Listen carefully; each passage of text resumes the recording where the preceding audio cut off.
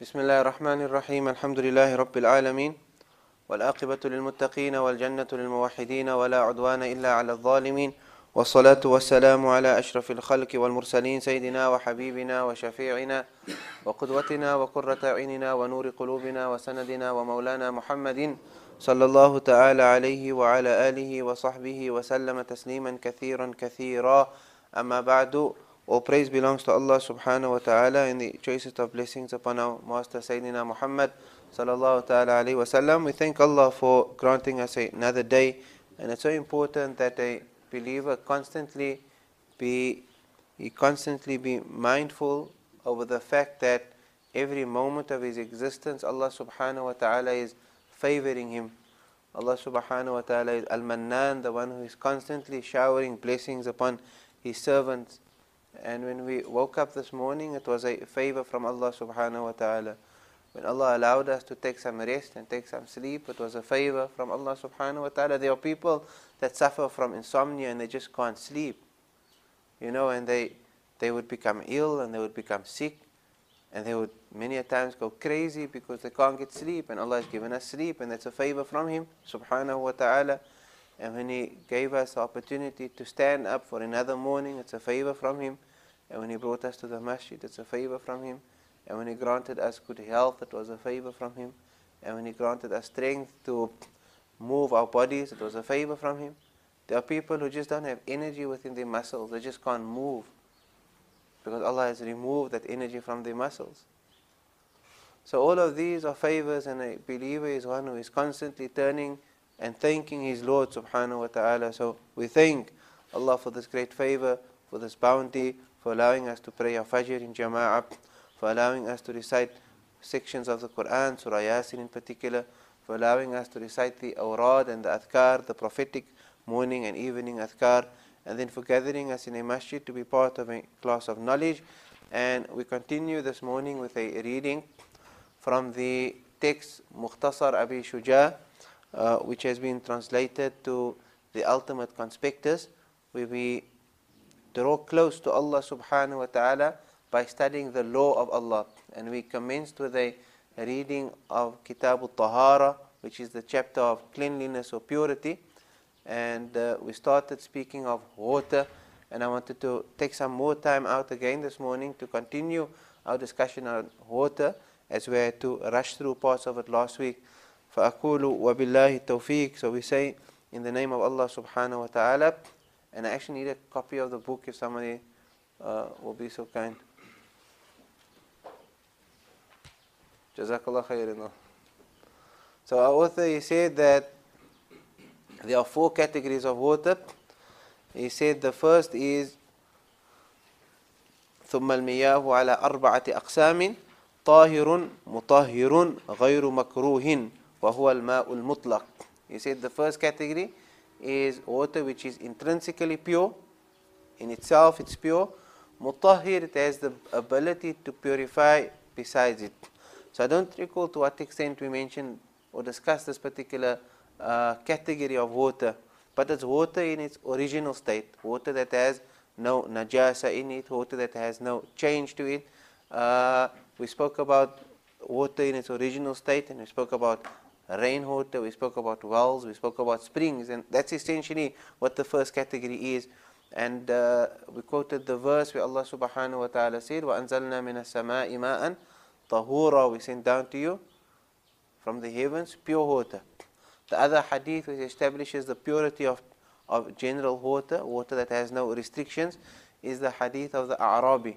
Did I quote that hadith last week? When a Bedouin came and urinated in the masjid. Did I quote it last week? No. So it's another hadith which establishes the fact that water has the power to purify. Because a Bedouin once walked into the masjid of Rasul sallallahu alaihi wasallam and urinated. Right? And when he urinated in the masjid, the companions radiallahu ta'ala anhum, they stood up and they wanted to stop him, because how can you urinate in the masjid? And Rasul sallallahu alaihi wasallam stopped him. He said, leave him and let him urinate finish. Do not disturb a man while urinating. So when he was done urinating, the Prophet ﷺ instructed the companions and he said to them that what you should do now is get a bucket of water and throw it over his urine. So that's another tradition where the Prophet ﷺ is teaching us that water has the power to remove najasa, to purify. And then the Prophet ﷺ called the Bedouin one side.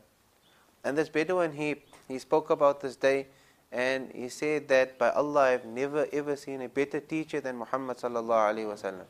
The day when I urinated in the masjid, when other companions stood up to shout at me and reprimand me and scold me, the Prophet ﷺ said to them, leave him. And he allowed me to urinate, finish. And then the Prophet ﷺ called me one side, and he spoke to me with kind, gentle words. And he smiled at me, and he ﷺ said that a masjid is a place of worship, and it's not suitable for one to relieve himself within a masjid. A masjid must be kept clean, and so forth and so on. And the Prophet ﷺ explained to him the etiquette of the masjid beautifully. So much that he said, I've never seen a better teacher than him ﷺ. And this Bedouin, when he left the masjid, he raised his hands and he prayed. So he said, Allahumma arhamni wa Muhammadan. Oh Allah, have mercy upon me and Muhammad. Wa la tarham ma'ana ahadan, and don't have mercy on anyone else besides us. So the Prophet ﷺ laughed. And the Prophet ﷺ told him, لَقَدْ تَيَّقْتَ وَاسِعًا. You're trying to restrict something which cannot be restricted. Allah's rahmah is vast, and it can't be restricted to two people. And the greatest manifestation of Allah subhanahu wa ta'ala's rahmah is His Prophet Muhammad sallallahu alayhi wa sallam, regarding whom Allah subhanahu wa ta'ala said, وَمَا أَرْسَلْنَاكَ. We have not sent you but as a mercy unto mankind. So that's the first category, طاهر مطهر. The second category we mentioned was طاهر مطهر مكروه استعماله. Water which is intrinsically pure, it has the ability to purify, but the usage of it is considered makruh. And we spoke about sun-heated water, and we said that it has to be in very cities where the degrees are very high. It has to be in a vessel that is plated with a metal other than gold and silver, and that's on account of a chemical reaction that would take place. However, we also discovered that the latter-day Shafi'i said that it's not makruh even to use such water, even though it doesn't really affect us in a society such as ours, because the sun does not reach such high degrees in southern Africa. The third category, and this is actually the category that I wanted to spend some time on this morning and develop a better understanding around it. The idea of water which is pure in itself but does not have the power to purify besides it. And the first example we made was water that changes. Right? What's that? Orange juice. Last week. Or tea or coffee for that matter. Right? So water where there's occurred change in it. Now, there's two categories. There could be a physical change to water, or there could be a abstract change. So think about this for a moment. You have the common example is that if I have water, if I throw syrup into it, it changes into juice. That's a physical change that you and I can witness. Sometimes, what if I was to add something that could potentially change water, but it cannot be seen? So that's not a problem. So if I have a 5-liter jug, where I once upon a time had orange juice in, and I poured out all the juice, and there's a few driplets remaining at the bottom of this jug, or this container, and then I fill it with water. Is that water mixed with something else? Yes. But it's so little that it has no impact on the water whatsoever. So that's not changed water. That water is perfectly fine to use for wudu, for the removal of hadath and abstract impurity, and for the removal of najasa, physical impurity. Khair. So the change, there has to be a change either in a physical change in the color of water, there has to be a physical change in the smell of water, or there has to be a physical change in the taste of water. The problem you have is sometimes water may be mixed with such a substance that has no color, has no smell, has no taste, but it's not water. So it's still water being mixed with something else. So when do we know whether that is still considered water or not? So the famous example they would make is, if I was to take something like rose water. Now rose water has a distinct smell, and rose water has a distinct taste.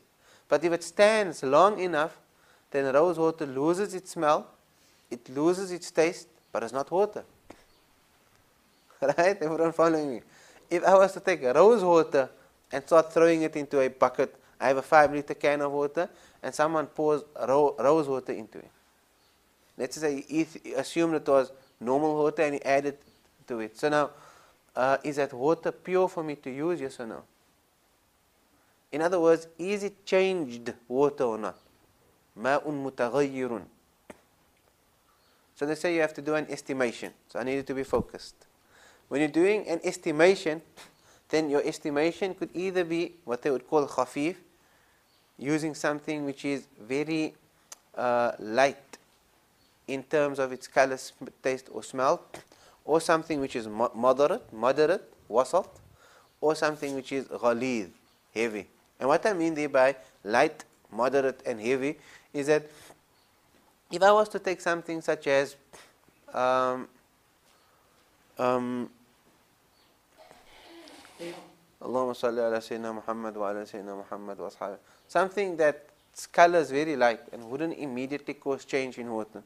I'm thinking of an example. That's khafif. Probably come to an example later, but I'll use an example for the middle category. If I was to have a jug of water and I take some orange juice and I throw it, then in terms of the color of orange juice, the potential impact it could have on water is going to be moderate. But if I was to take ink, then the potential impact it has on water is strong, because ink changes water immediately. So in terms of color, there's 3 possible things that could change water. Something which is going to be very light, something which is moderate, and something which is heavy. When it comes to smell, then there's going to be 3 things that could potentially change the smell of water: light, moderate, and heavy. So if I was to add orange juice into water, will the smell change a little bit? The smell of orange juice is going to be very light, and therefore the effect that it would have on water in terms of its smell is going to be khafif, light. If I was to take something that has more smell, stronger smell, but moderate in its smell. Everyone is just looking at me. No one wants to help me out here. Then, so a substance which is moderate in its smell, and I was to add that to water, then that would be moderate. I'm just lacking an example. Ginger or garlic. I add ginger or garlic is going to have a moderate impact on water in terms of the change of its smell. But then I have perfume. I go fetch a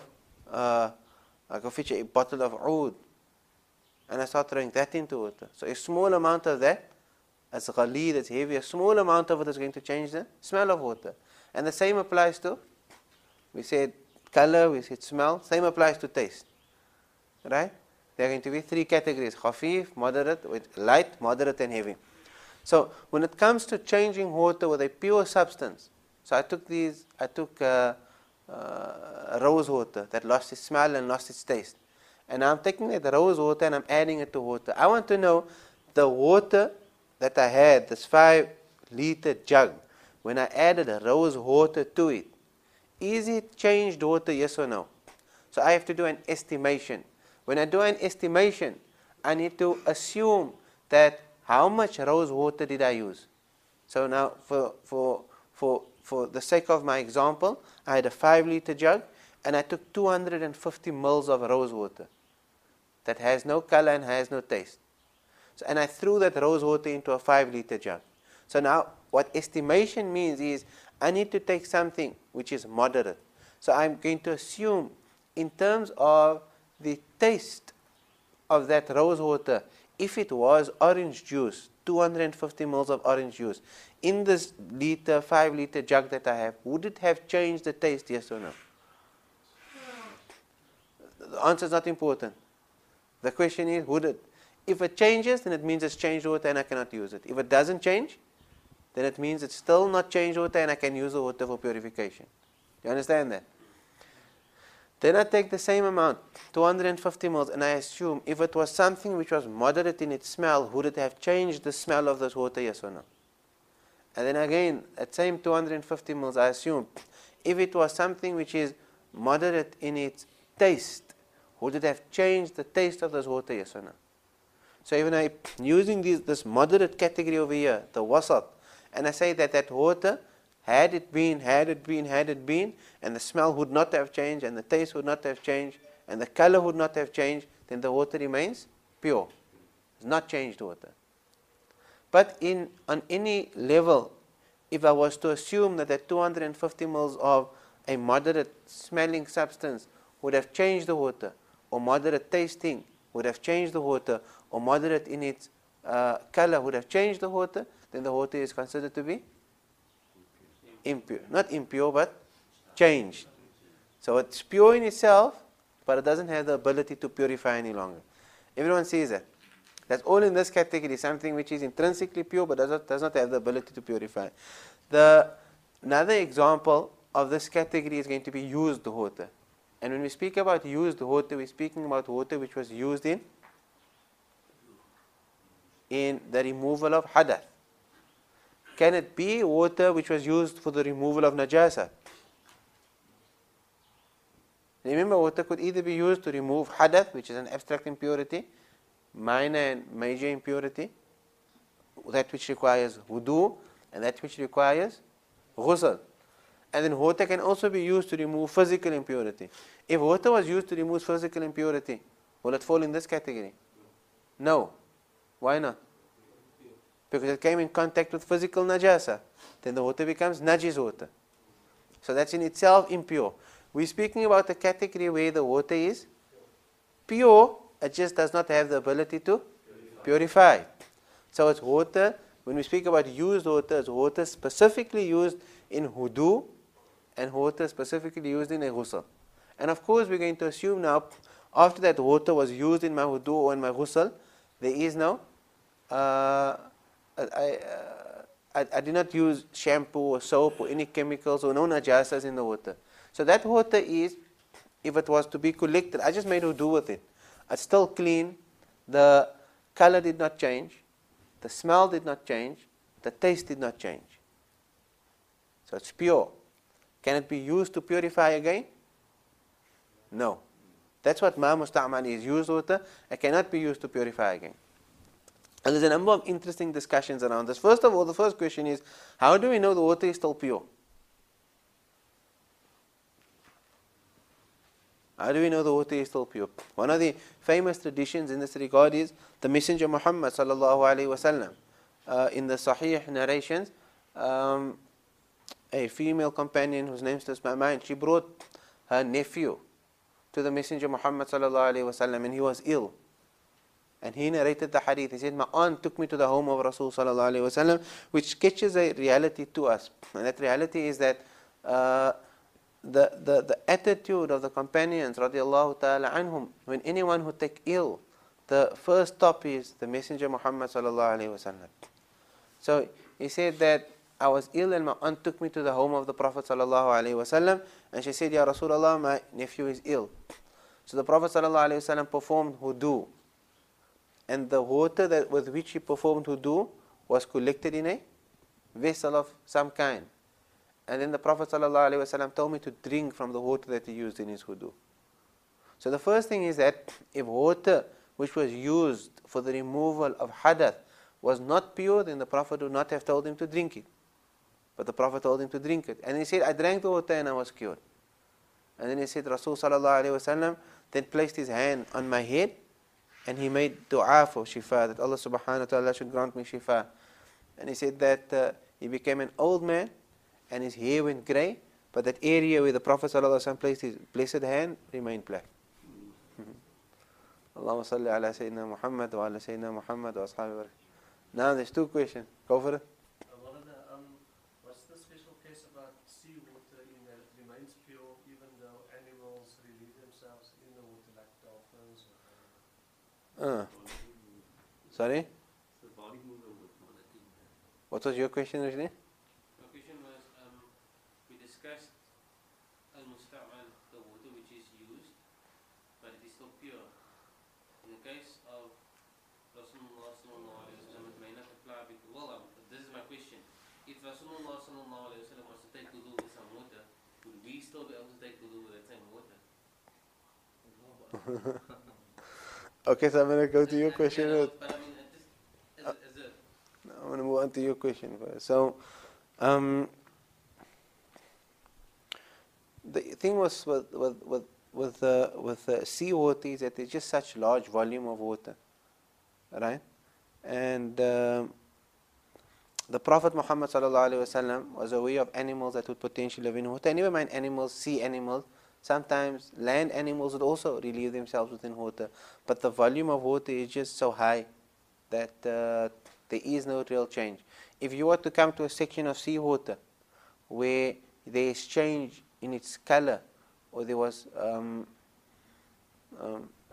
unnatural change in color, so let's assume they're polluting this, some oil spilled over here, or they dumped some chemicals, or they, whatever the case may be, into a section, and that area of the beach has water that has changed its color on account of a foreign substance that was thrown into it, then you can't use it. But if you step further away where the water color is again normal, and the water color is normal, and the taste and everything else is more normal, then that water could be used. So the idea is just that there's such a mass volume that change doesn't really occur to the water. And then also the ocean has an amazing system of purifying itself all the time. So it gets rid of filth and all such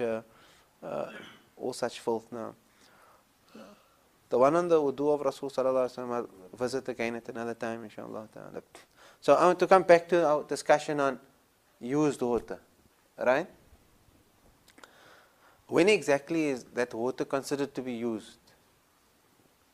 Our jurists, there's a number of discussions I have here which are very interesting. I'm just trying to recall some of them. I think the first one I'd like to discuss is that if a person is standing in a bath, if you're standing in a bath of water and you're performing wudu, then how would you perform wudu?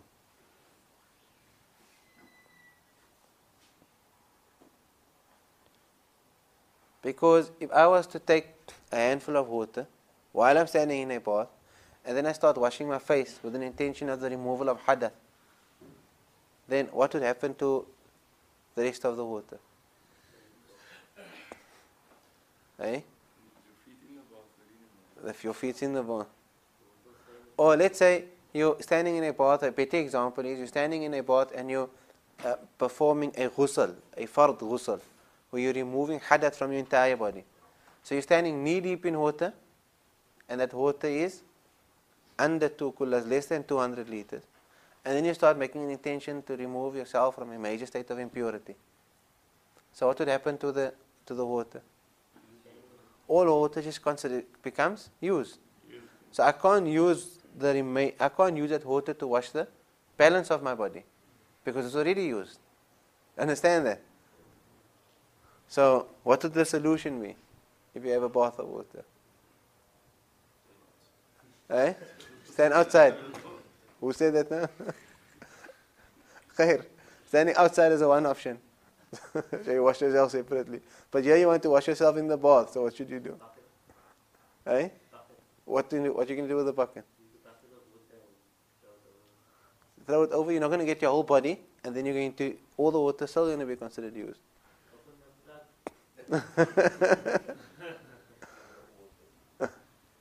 Then you don't have water.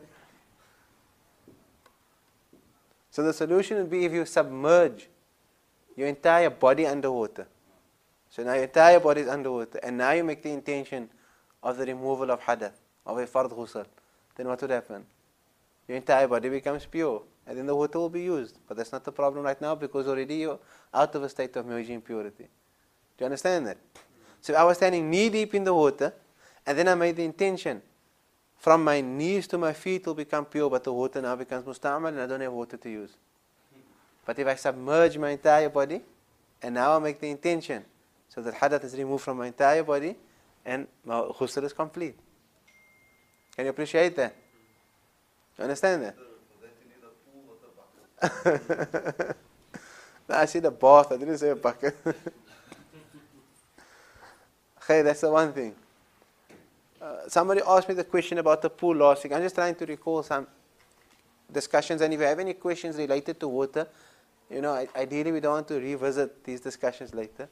So if you have any questions, now's the time to actually ask it. So one of the things is pool water. Can you perform a ghusl in a pool? Or can you make wudu in a pool? Yeah, yes. Hey? So look at pool water and ask yourself, is there change in the color, smell or taste of pool water, yes or no? Hey? The taste, what's the taste? Tastes like chemicals. Many a times it smells like chemicals. What's it now? Taste, smell and? Okay, the color sometimes, many a times is good. The chemicals is there to make sure the color is right. So that is water that has been changed. The taste has changed. The smell has changed. So can it be used? No, it falls under the category of changed water. Ma mutaghayyir. So it's pure in itself. Fine, you can swim in it. But can you use it for purification? No, you can't.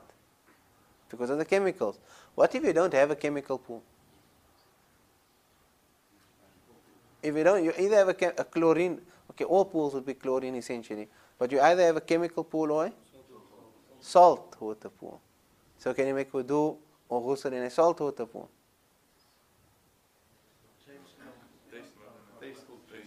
What changes? The taste. Now if the taste changes with salt, is it problematic, yes or no?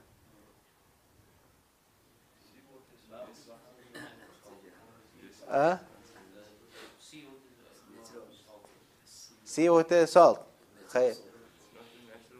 But does it mean it's fine? When you added the salt to the water. If your pool water was seawater, then it'll be fine, I think. Okay. Now I'll entertain that, if you can show me a pool that is actually salted. So, will it be fine, yes or no? That's actually a very interesting discussion. Our jurists, they didn't discuss pools, right? Because in the agrarian world, I don't think you found there was natural pools, but not these type of manufactured, man-made pools. So, our jurists, they speak about milh barri and milh bahari. So you have land salt and you have sea salt. And if you mix land salt into water, then the water is considered changed and cannot be used for purifying. But if you mix sea salt into water, then it's merely taking water from a state of having no taste to being similar to seawater. And seawater is we already stated that seawater is pure and purifies. So if you have a saltwater pool and you add land salt to that pool, then it cannot be used. But if you have a saltwater pool and you added sea salt to the pool, then it will be fine. So what does the pool shops give you? Sea salt or land salt? Eh? What are you saying? You guys don't have pools, right? Well, ask my Abi there at the back, he'll tell you. The pool shops give you sea salt. Right? So the salt that's added to the water, well, I don't know if it's all the case, but the salt that my Abidim used to buy for the pool at home, that was sea salt. So even though there was a change in the taste of the pool of my father's place, one could still perform wudu and ghusl therein.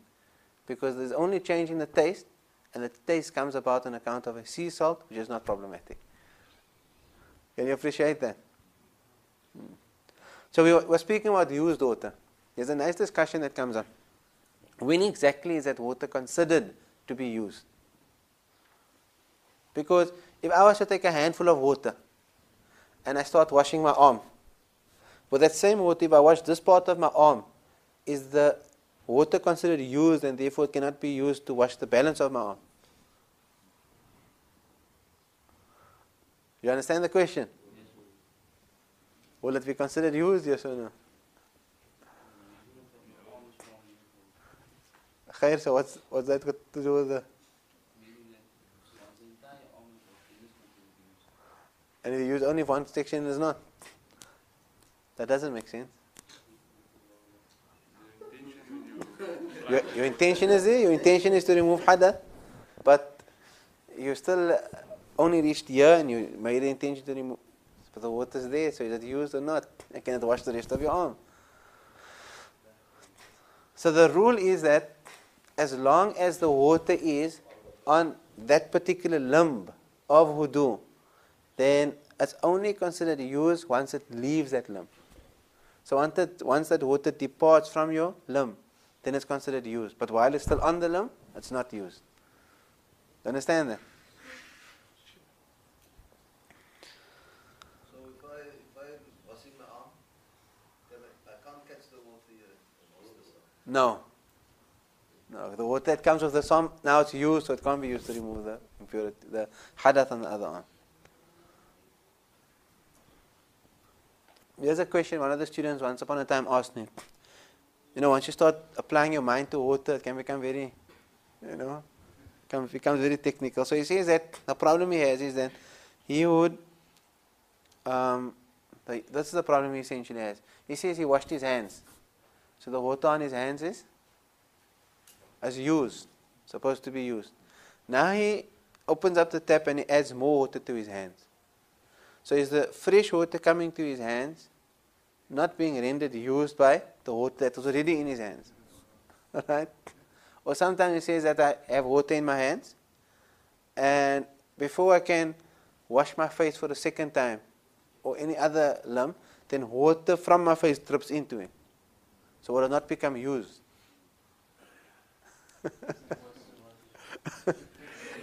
Too much too early. Yes, sir. Then you would apply the same rules as per Musta'man. So the point is now, will it become used? Will the water be problematic? Yes or no? No. Why not no? If it changes the taste, color, and smell. Exactly. Then it will become used. So if you have water in your hand and a drop falls into it, would that drop have changed the color, taste, or smell of the water in your hand? Yes or no? No, one drop is not going to change anything. So the water in your hand is still fine. Khair. Yes, Abdullah.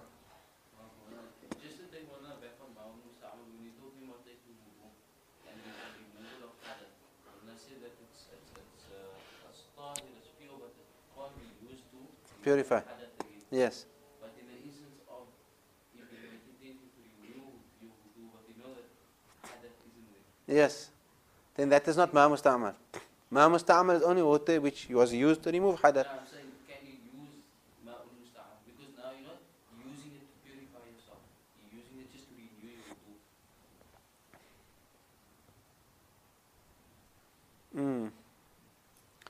wudu. Technically, it shouldn't be a problem. Because the idea of refreshing your wudu, you're not removing any hadath.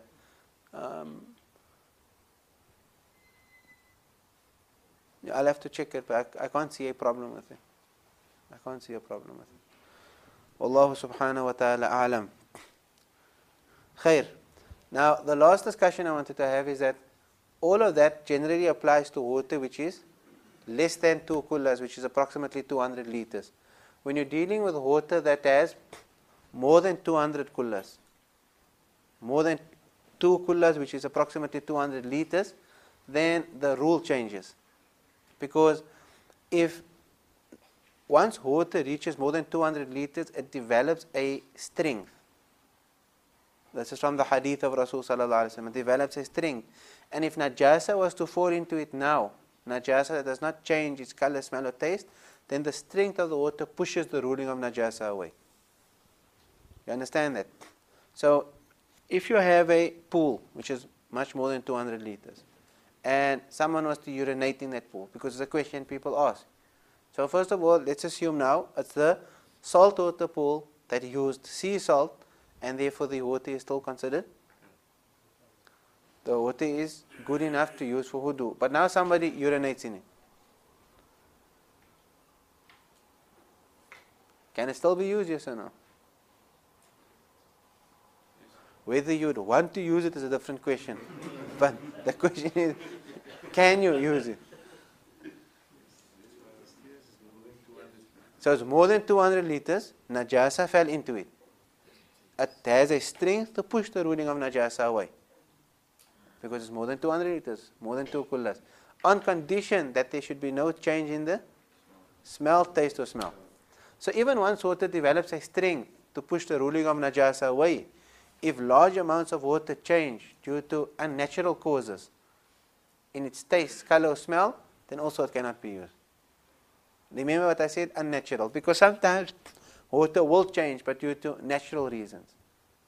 So you have rainwater that in its path of flowing, it picks up the color of sand, or the color of dust, or the color of leaves, and eventually it ends up into a natural pool that appears to be muddy or murky. Now all of that is natural change, so that's fine, that can be used. So if you go to a dam, or you go to a lake, or whatever the case may be, and you find that the water is slightly changed in its color, but due to natural reasons, then that water may be used. But if it changed its color on account of an unnatural reason, sometimes it may be natural, but there was the intervention of a human being. So you have water over there, colorless, and then somebody takes the branches of leaves and trees and start throwing it into it. It's natural. But because there was human intervention that came to throw those leaves into the water and then the color changed, it cannot be used. I think that would basically wrap up our discussion around water. Yes, sir. In today's time for filtration, man-made filtration, the water can be purified completely. What happens in that case? Yeah, I actually attended a meeting in Joburg. What do they call it now? Restoration, water restoration. As weird as it might sound, South Africa is listed as a country where there's a shortage of water. And it's amazing because government wants to get into start building plants to restore water. By restore water, we're speaking about sewerage water, we're speaking about toilet water, all those type of water to be pumped into a plant, and they want to purify that water again. And they basically want an intake from the Muslim community. Will the water be, first of all, pure to drink?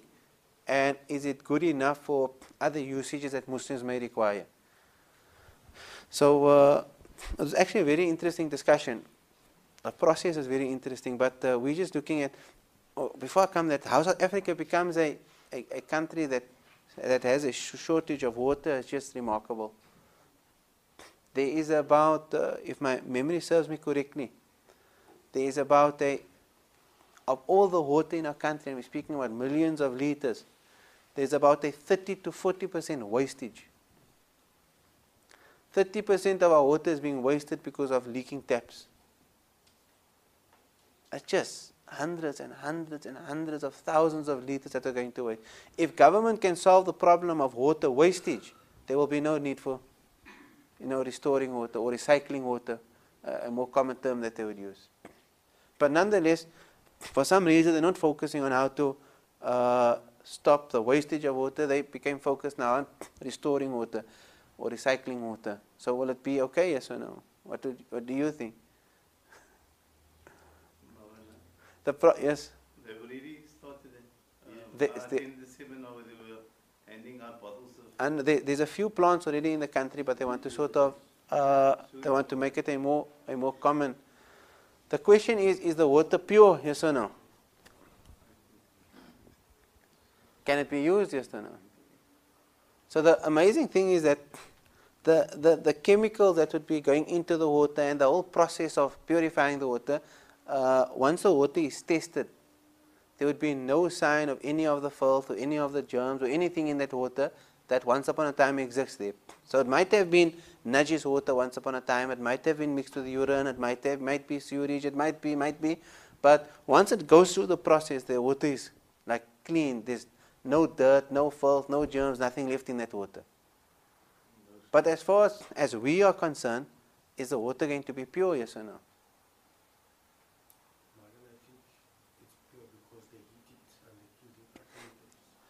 Yes, that's all fine. But who said heating water removes najasa? So the question when it comes to volume is that if it's water that exists in one plant then it's a large volume of najis water still. So what removes the hukum of najasa from it? So that's a very tricky one for the jurist, because is that water pure, yes or no? But if you look at the entire process, you don't sit with the problem, because that water doesn't get sent to your home, or it doesn't get sent to taps. That water is then, because many jurists are still going to consider that water to be impure, even though it might be clear and it might be safe to drink. They still consider it impure. But then what happens is that water from the plant gets pushed back into a reservoir or back into a river. Right? And now when that water gets pushed back into a reservoir or a river, it's getting pushed back into such a large amount of water that little najis water, when it comes into such a large body of water, does it change? There's no change in color, smell or taste, and therefore the water remains. The larger body of water would remain pure, intrinsically pure, and it has the power to purify. So once that happens, then the water can be used, because now it gets mixed with the larger body of water. And on that step, all jurists are in agreement. And yes, Impurified water cleaned in that process and then bottle it, can you drink that water? yeah, I didn't actually want to come to that now, because Ali already told us he drank it. That water doesn't go back into the reservoir. That is probably just in a lab or in a factory. No, that was just a sample that I had going with. Yeah, but the guys all drank, they No. allowed them to drink it, then afterwards they told them it was. So, in that case, before water gets pumped back into a reservoir, back into a river, then scholars are differing. Some would feel that it's still impure, and others would feel that it is impure. So, when Ali drank the water, we say according to those scholars who say it's pure. Yes, Anis? Water, if you consider that case where the water goes back into the big reservoir, now it's pure again. But now if you add more najis water to that, the thing is you have to have pure water, and if you add najis water, then it will start pure. But if you have something that is pure but it wasn't initially just water, for example, if you have pure water and you add najasa in it, then it's still now pure, but it's now not that intrinsically, it's not that original pure water. So if you add now, stuff will still become. Who said it's not original pure water? No, I'm just thinking of that masala where it must be that now mutlaq. Yeah. So, but as soon as you start adding something, and then it stays pure, but then it's not the same as that initial pure water. It's still but it's not the same. Who said it's not the same? I'm just remembering from reading. Bring the text and we can revisit it. Now, we did water at the madrasa also very recently. And the type of technical discussions we had at madrasa, I don't even want to get into it because you might just fall asleep. Let's see the text and we revisit it again, inshallah. Khair, inshallah. So that basically brings us to the end of water.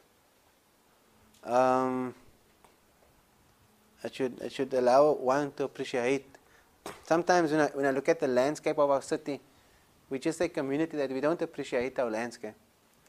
The amount of rivers we have that is actually running between our areas and alongside our roads. Like, who knows what rivers flow through Cape Town? I'll start the Black River we have over here. Leespeak River. Salt River.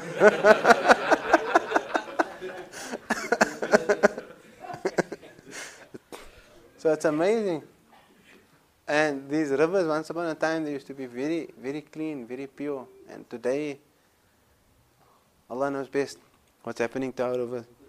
But it gives you a very different appreciation for the landscape that you're living in. And it also tells you that, you don't actually belong here. This used to be someone else's territory that we just sort of came to invade. May Allah subhanahu wa ta'ala grant us understanding. So that's the various types of waters. If you have a question of water, we can look into it next week. But for now, our time is nearly up already, and I still want to touch on the second text. So, Sheikh Abu Bakr bin Salim Can I get your book? Sorry, Rida. Shah Bakr bin Salim last week, he opened up in the introduction, and we just commented on the first paragraph, and later in the introduction he mentioned some beautiful things. So we say Bismillah ar-Rahman ar-Rahim, Alhamdulillah Rabbil Alameen, wa sallallahu ala Sayyidina Muhammadin wa ala alihi wa sahbihi wa barak wa sallam. He spoke about some of what I've mentioned earlier today, and that is Allah subhanahu wa ta'ala's favors upon us. So he said, glorified be Allah, the compassionate. I'm reading the second paragraph. The benefactor, the generous, the beneficent, the one who is renowned for gifts and goodness prior to the entire creation coming into existence. Even before there was creation, Allah was already known to be the Mannan, the one that constantly favors. He favored angels, He favored jinn. He, subhanahu wa ta'ala, His names and qualities existed with Him even prior to the creation of anyone or anything. Glorified be He, how generous a creator is He. He created us out of nothing, from a single soul, and from it created its mate, and from the pair of them scattered abroad many men and women. So Allah created human beings. He created paradise and fire, making paradise the abode of the believers, whilst making the fire the dwellings for the disbelievers. And then he prayed and he said, "O Allah, we beseech you for Jannah, and we seek refuge in you from the fire and from being denied the experience of the righteous." So the second point after he speaks about, last week we spoke about basira, we spoke about inner sight, and we spoke about the selected servants of Allah subhanahu wa ta'ala, the salihin and the awliya. He gets into a discussion that speaks about Allah subhanahu wa ta'ala being the one that favors us, and he speaks about the existence of paradise, Jannah, and the existence of a Jahannam, which basically sums up our existence in this world. We are either destined to go to Jannah or we are destined to go to Jahannam. And you and I, Allah has created within us an ikhtiyar, the idea of taking a choice.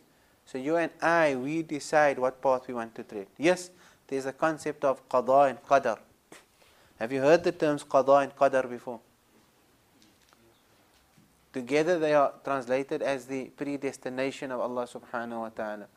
And the difference between the two is that the qada of Allah would be the predestination of Allah, and the qadar is when, in terms of how we see time, if we draw a timeline, then Allah's predestination coming into being, that's the qadr of Allah subhanahu wa ta'ala.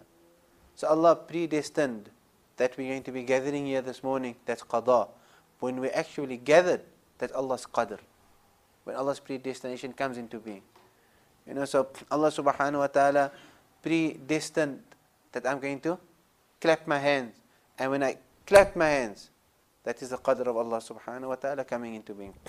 So Allah subhanahu wa ta'ala, we believe in the concept of predestination, and we know, as the Messenger Muhammad sallallahu alaihi wasallam, he said in the hadith that when every one of you reached the age of 4 months within the wombs of your mothers, 2 angels came, and those angels had a discussion regarding you. Your time of death was recorded, and what your sustenance would be is recorded to the very last grain. Your time of death to the very last second was recorded when you were 4 months in the womb of your mother. And your sustenance was recorded to the very last grain. And the angels also wrote on that day, Ashaqiyun am Sa'id, whether he is from the wretched who will enter the fire of Jahannam, am Sa'id, those who are happy, felicity, and they will enter into paradise, into Jannah. So we understand and acknowledge that is the concept of predestination. But with predestination and with that belief, Allah has given us a choice.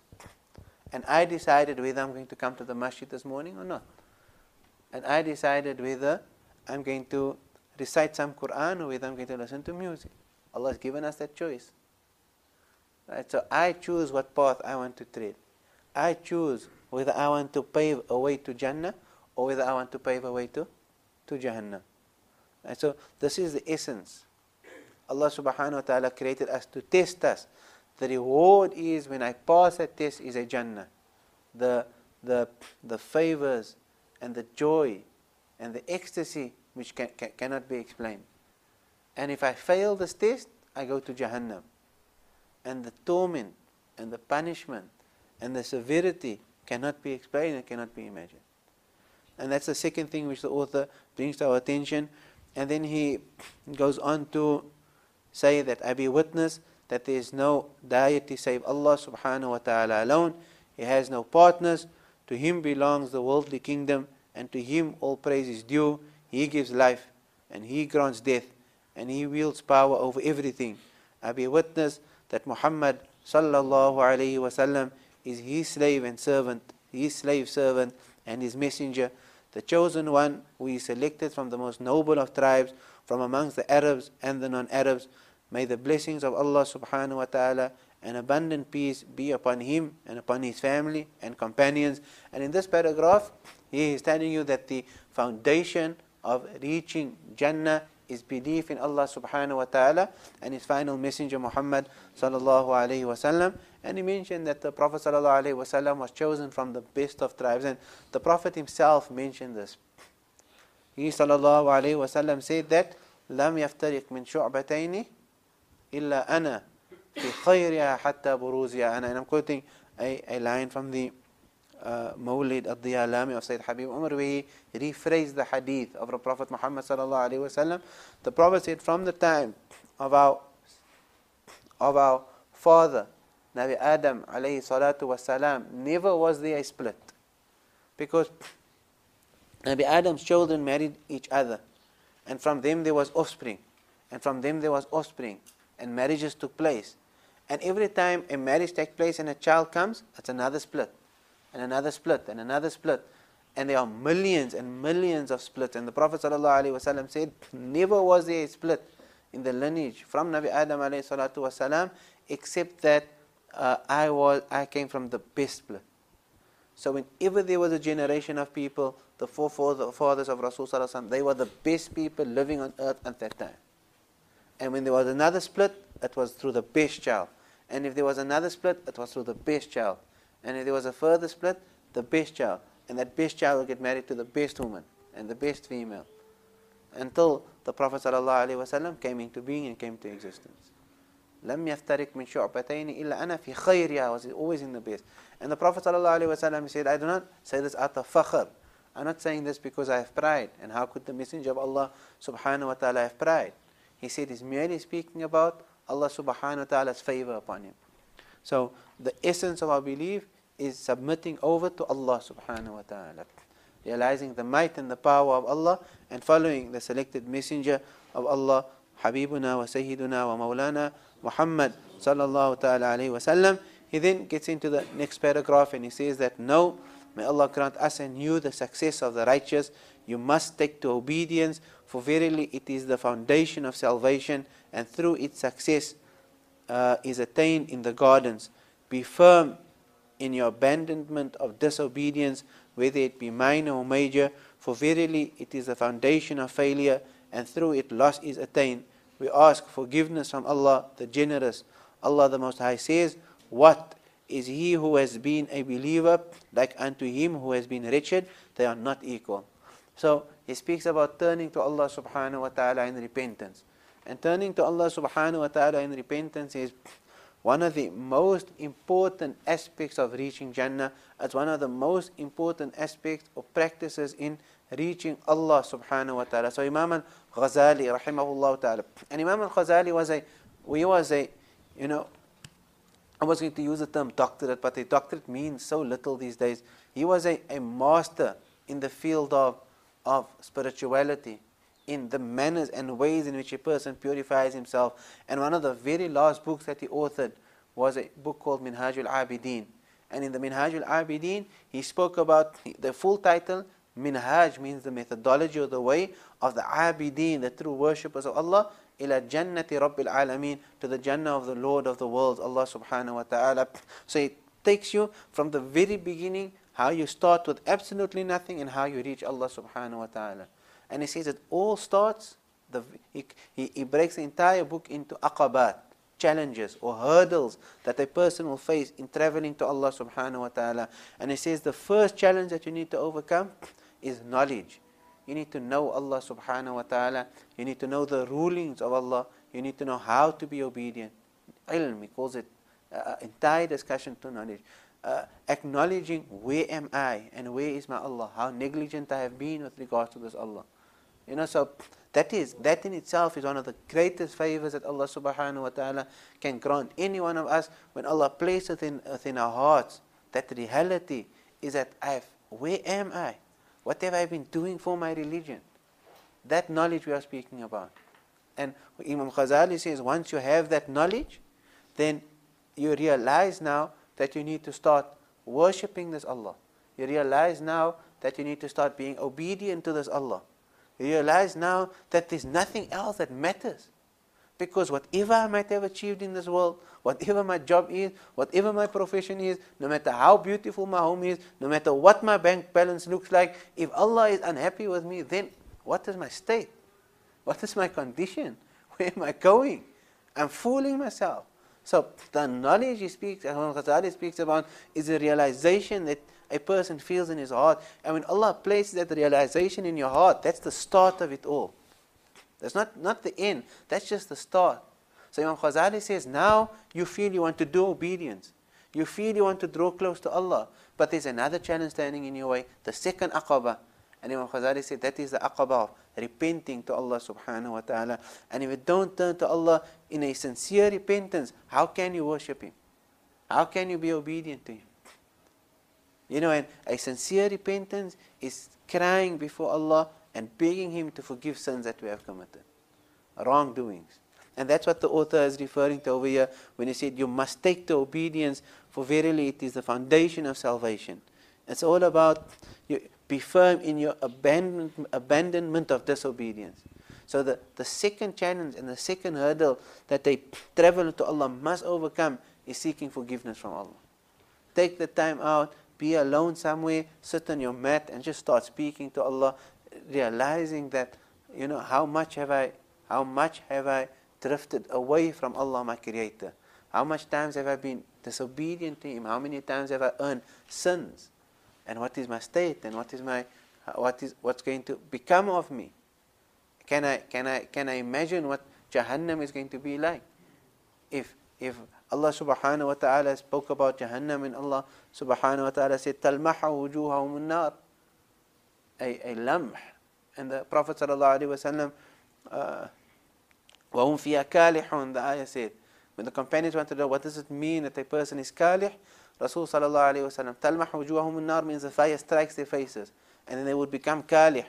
So the Prophet explained and he said that if the fire was to strike the face of one of you, even for a split second, kalih means that he would be completely disformed. So Rasul sallallahu alaihi wasallam said that تستركي شفته السفلى حتى تضرب سرته, that his lower lip would melt until it reaches his navel, and his upper lip would melt حتى بلغ وسط رأسه, until it reaches the middle of his head. Completely disformed. If Jahannam was to strike you for a split second, so where are we going? And what are we doing to save ourselves from such a Jahannam? So the next challenge is turning to Allah in repentance. And once you turn to Allah subhanahu wa ta'ala in repentance, it removes such a huge burden from your shoulders. Because you've it's like, I have a quarrel with one of my brothers. So I feel uncomfortable. I can't go to certain places because I had a quarrel with him. I can't run into him. There's bad blood between me and him. But when I meet him and I sit down and I apologize and he apologizes and we hug, isn't it a relief? So right now, many people are shying away from Allah because there's just too many sins between them and Allah. They don't know how to turn to Him. But His doors are open, 24/7. That never locks. He's always there to listen to the one who calls Him. He's always there to forgive. Allah subhanahu wa ta'ala, no matter how much you wronged Him, no matter how much you've done bad, no matter how much you broke His commandment, Allah is just waiting for you to turn to Him.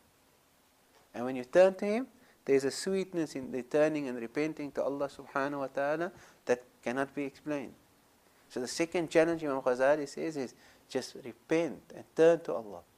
And in the future you might slip up again, but return to Him all the time. Return to Him. May Allah subhanahu wa ta'ala allow us to return to Allah in a serious manner, in a manner in which we break down in front of Him because of the lives that we have been living. And that's the thing that the author is referring to over here. If you want to tread this path, last week we spoke about great things. We spoke about inner sight and we spoke about the awliya. But it all starts here, repenting to Allah. So we should all constantly be seeking His forgiveness, subhanahu wa ta'ala. And therefore you would find that many of the mashayikh, when they enter you into a particular tariqah or a particular order, then a large part of the ceremony is tawbah, seeking forgiveness from Allah for sins that you have committed. May Allah forgive us. May Allah overlook our shortcomings. The last part of this, I'm not going to read it, but the last part of the introduction, so that we can start with the first chapter next week. He speaks about shunning the world and the dunya, because we have become too attached to the dunya. So we speak a bit more about that when we meet next week, inshallah ta'ala. I want to request from our brothers that as we move along with this particular text, to try and be as practical as we possibly can. And since the lesson of today was that second aqaba, that second challenge, we believe that Allah has placed that ilm, that recognition within our hearts that we need to turn to Him. But the next step is turning to Allah in repentance. So we're going to be praying our Salatul Duha, whether it's 2 or 4 or 6 or 8 raka'at. After your Salatul Duha, take 2 minutes, take 3 minutes, take 5 minutes, and just start speaking to Allah. Allah is waiting for you and I to speak to Him. He said that in the Quran, وَإِذَا سَأَلَكَ عِبَادِي عَنِّي. When my slaves say, speak to me. When you raise your hands and you start speaking to Allah, Allah says, I'm close. I'm there. I'm listening attentively to what you are saying. Feel the closeness of Allah subhanahu wa ta'ala. Feel close to Him. Because He is closer to us than our jugular veins. He is so close to us and still we don't feel Him. We're not cognizant of His presence. May Allah grant us to be present with Him. May Allah allow us to feel His presence. So as practical as we can, use a minute or two after your Salatul Duha to turn to Allah subhanahu wa ta'ala in repentance. May Allah subhanahu wa ta'ala accept our gathering. وبهذا القدر نكتفي وآخر دعوانا أن الحمد لله رب العالمين والسلام عليكم ورحمة الله تعالى وبركاته.